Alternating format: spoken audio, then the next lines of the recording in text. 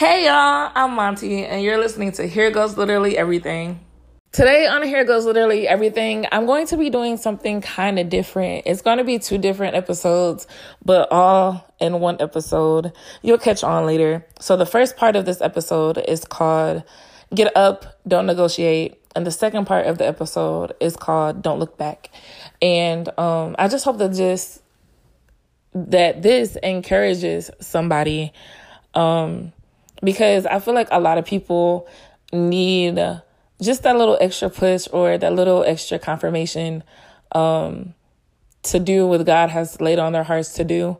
And I hope that this does that for them, because it definitely did it for me. And all I did was read it and write down what I got from it. And I'm just sharing what I got from it based on my own life. And the second part of the episode, I just want it to encourage you all to not look back, to not long back, and to not go back. Like if God had told you to keep moving forward, leave those old things behind you, because new things are ahead, better things are ahead, greater things are ahead. So with all of that said, I hope you enjoy this first episode of season 2. Today, I'm going to be coming from Genesis 19. Just a little background story about Genesis 19. There was a man named Lot who lived in the city of Sodom. And in Sodom, there was a lot of sin. So God basically decided to destroy it along with the city of Gomorrah. So God sent 2 angels down from heaven to talk to Lot and to tell him what God was about to get ready to do. So the angels came down from heaven and met Lot at his house. And they ate with Lot and they fellowshiped. And then later on that evening, the angels told Lot that God was getting ready to destroy the city and to basically get his family out before it was too late. So if you have your Bibles, meet me at Genesis 19, verse 14. And it reads, "So Lot went out and spoke to his sons-in-law, who were going to marry his daughters. 'Get up,' he said, 'get out of this place, for the Lord is about to destroy the city.' But his sons-in-law thought he was joking. At daybreak, the angels urged Lot on, 'Get up, take your wife and your 2 daughters who are here, or you will be swept away in the punishment of the city.' But he hesitated because of the Lord's compassion for him. The men grabbed his hand, his wife's hand, and the hands of his 2 daughters. They brought him out and left him outside the city." Verse 17. As soon as the angels got them outside, one of them said, "Run for your lives. Don't look back and don't stop anywhere on the plain. Run to the mountains or you will be swept away." But Lot said to them, "No, my lords, please. Your servant indeed has found favor with you, and you have shown me great kindness by saving my life. But I can't run to the mountains. The disaster will overtake me and I will die. Look, this town is close enough for me to flee to. It is a small place. Please let me run to it. It's only a small place, isn't it? So that I can survive."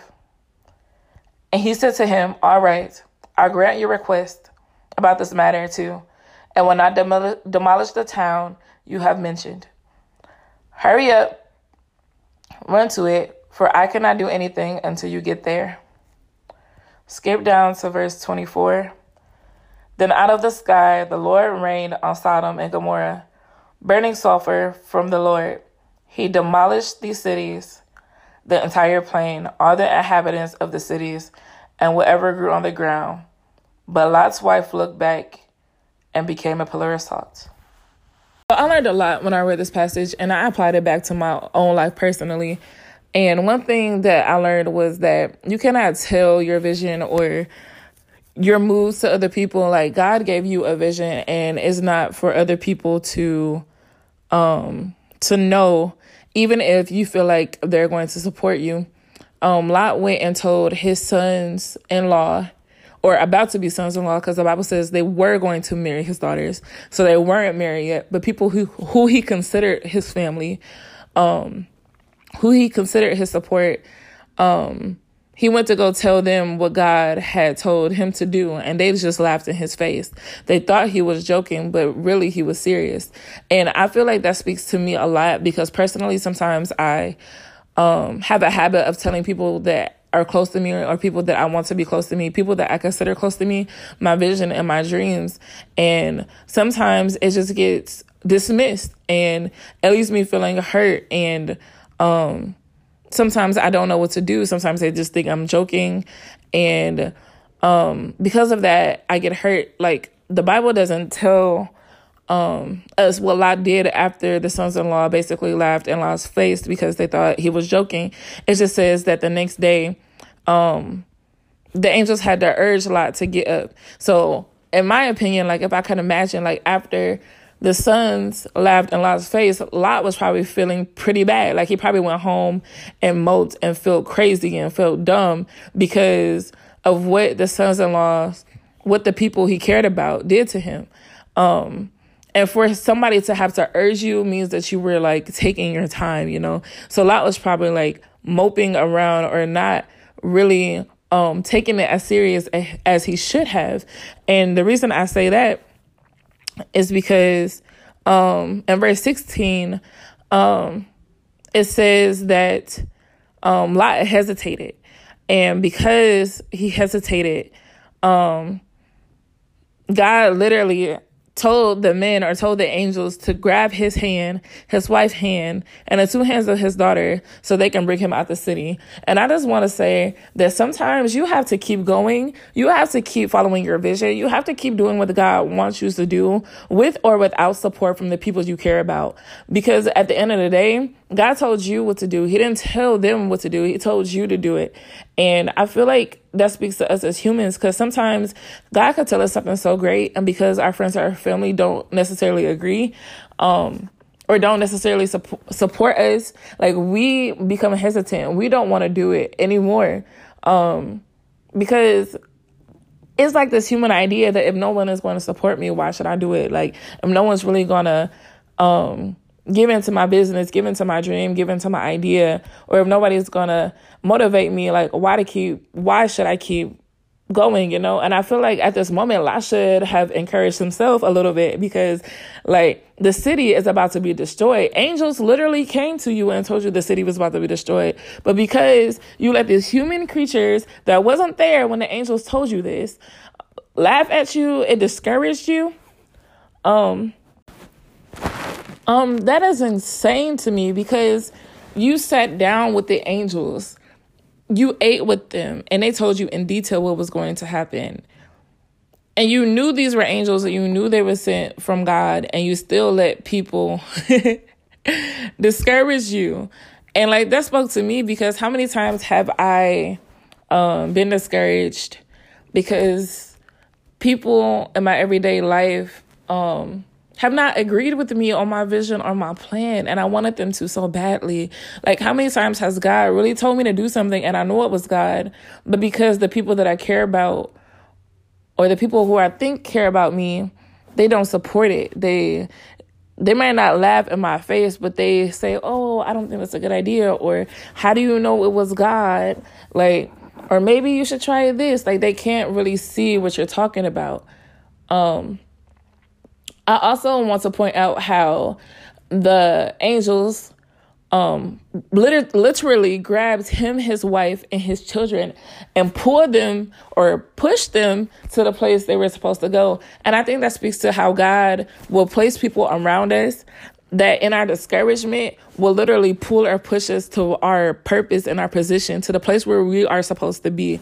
Like, if I could speak for myself, last year was horrible for me, and I was discouraged a lot just about life in general.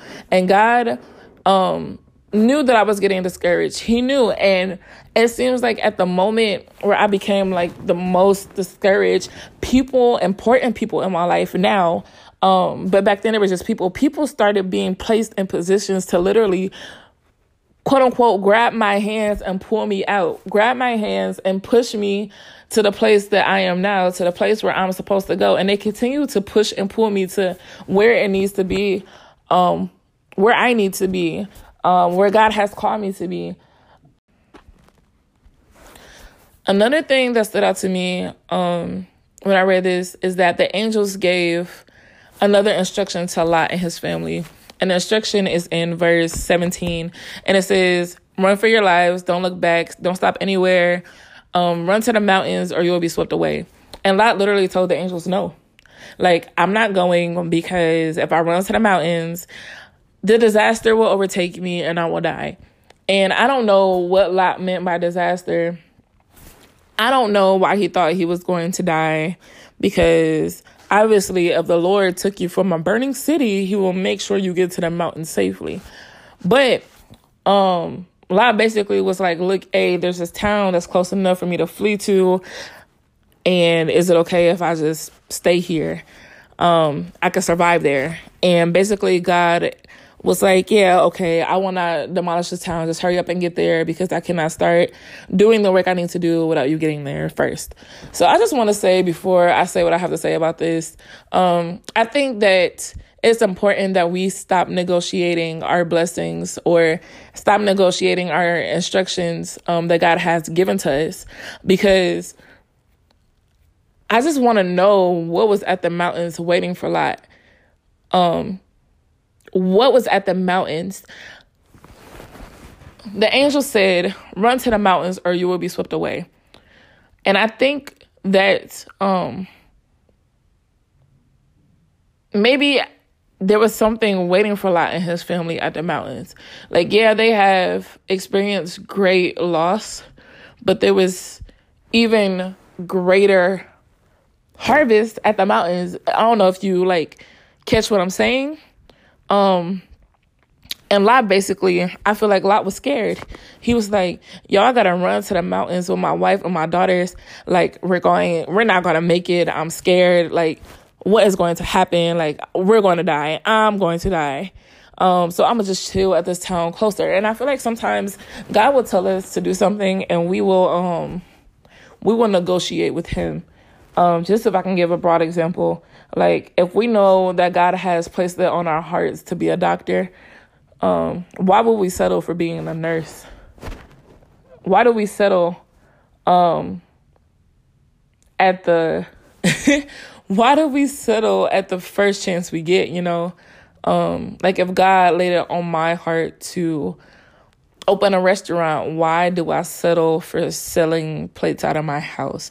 Why would I settle if God had already gave me instruction and the vision, and God had already told me that there was something or that I would be safe where he told me to go, So yeah, stop negotiating your blessings or instructions from God. And I also just want to point out that God said he wouldn't even start the destruction of the city until Lot and his family were safe. He said that, I'm not going to start doing what I have to do until you and your family are safe. So yeah, you can go and sit in this town if you want to, but the mountains are still an option. But wherever you get to, that's where you're going to be, because I'm going to start doing what I have to do. Whether you want to be where I told you to go or not, or whether you want to settle for this or not. And I think that is so crazy, because we really do let our fear, or we really do let our own desires or our own head get in the way of God's blessings for us. Lot had no reason to be afraid. He was not going to die. The disaster was not going to overtake him. God literally had him and his family covered. Physically, there was no harm going to come to him and his family. But because of his human nature, because of his human thoughts, he was going to be his own disaster, or he was going to destroy himself or his family, because he could not get past the humiliation, the discouragement, the fear, the laziness overall. So yeah, stop negotiating your blessings or your instruction from God just because the run to the mountain seems long, just because the process seems long. Like, stop doing that, because God is not going to negotiate with you if you want to stop. If you want to stop, if you want to stay at the little town that's closest by instead of seeing what's beyond the mountains, God is going to be okay with that, because you shorted yourself your blessing, your double, your whatever you want to call it. You shorted yourself because you were too tired or too scared or too hesitant to do what he told you to do. Like, why short yourself? We don't even like when the cashier shortchanges at the grocery store. So why would we shortchange ourselves from our blessings? Anyway, the last thing that stood out to me, skip down to verse 24, is not verse 24, but verse 26. But Lot's wife looked back and became a pillar of salt. And this is what I really wanted to focus on. Lot's wife became a pillar of salt. So I know a lot of people really think that she turned into like a pillar of salt, like a salt pillar. And I just want to say that that's ridiculous, because y'all have way too big of an imagination. Not saying that it's not possible, but I'm saying that I think that the purpose of this passage was to get us to look at what salt is.